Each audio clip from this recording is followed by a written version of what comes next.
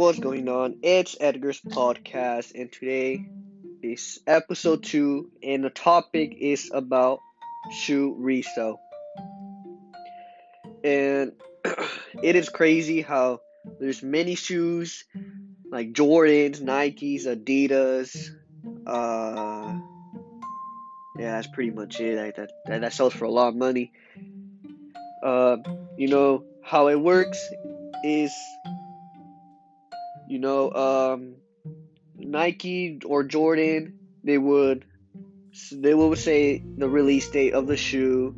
A lot of people would be hyped for it. Maybe there's like a new colorway for the type of Jordan, and or some celebrities have worn it, and that makes it more popular, the shoe, and so people want to get it.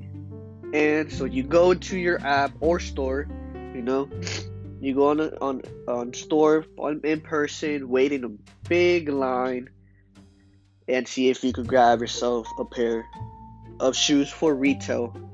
Jordan ones normally will go for 170, and there's like multiple Jordans. Jordan 2, 3, 4, 5, 6. It depends on which kind of Jordan.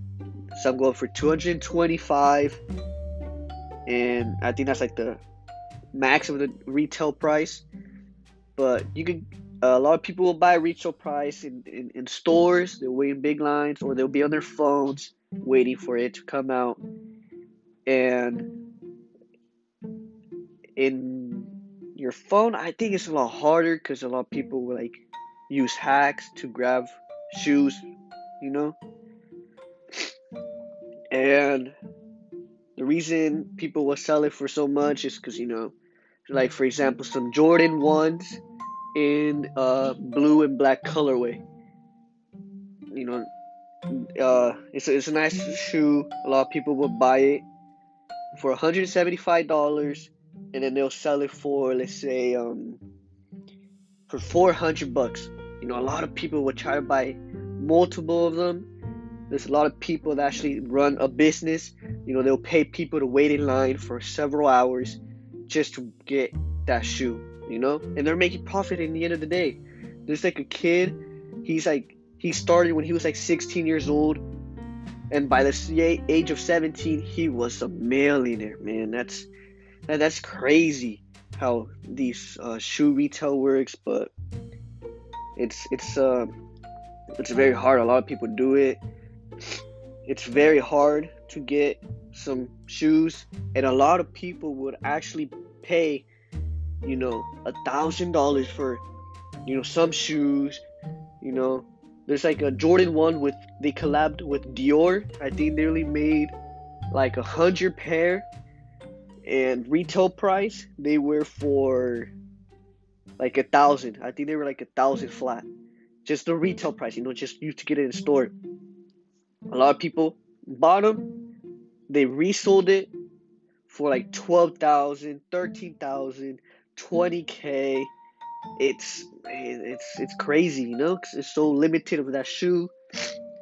And there's some shoes that will, like, some shoes will sell retail price $175. Some will just make like $70 profit, because there's not so much hype around it, or it's not limited. It really depends. Or if a celebrity wear it, it probably will go up in price, because a lot of people will go and sell it in StockX. That's a website where people will sell it. It's you send it to the company, they'll authenticate it to see if it's real, and if it's fake, they'll send it back. And the same with another app called Go. They will do the same thing. They'll authenticate it, see if it's real, and if not, they'll send it back. And eBay does it too. I think Facebook does it too, but they're not as popular as StockX and Go. People do the same thing with clothing, shirts, jeans, accessories. Yeah, it's crazy.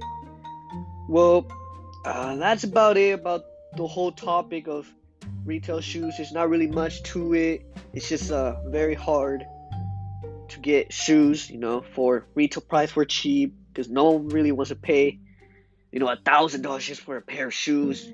I wouldn't. Maybe if I was rich. But yeah. Thank you for listening. I hope you have a wonderful day today. And peace.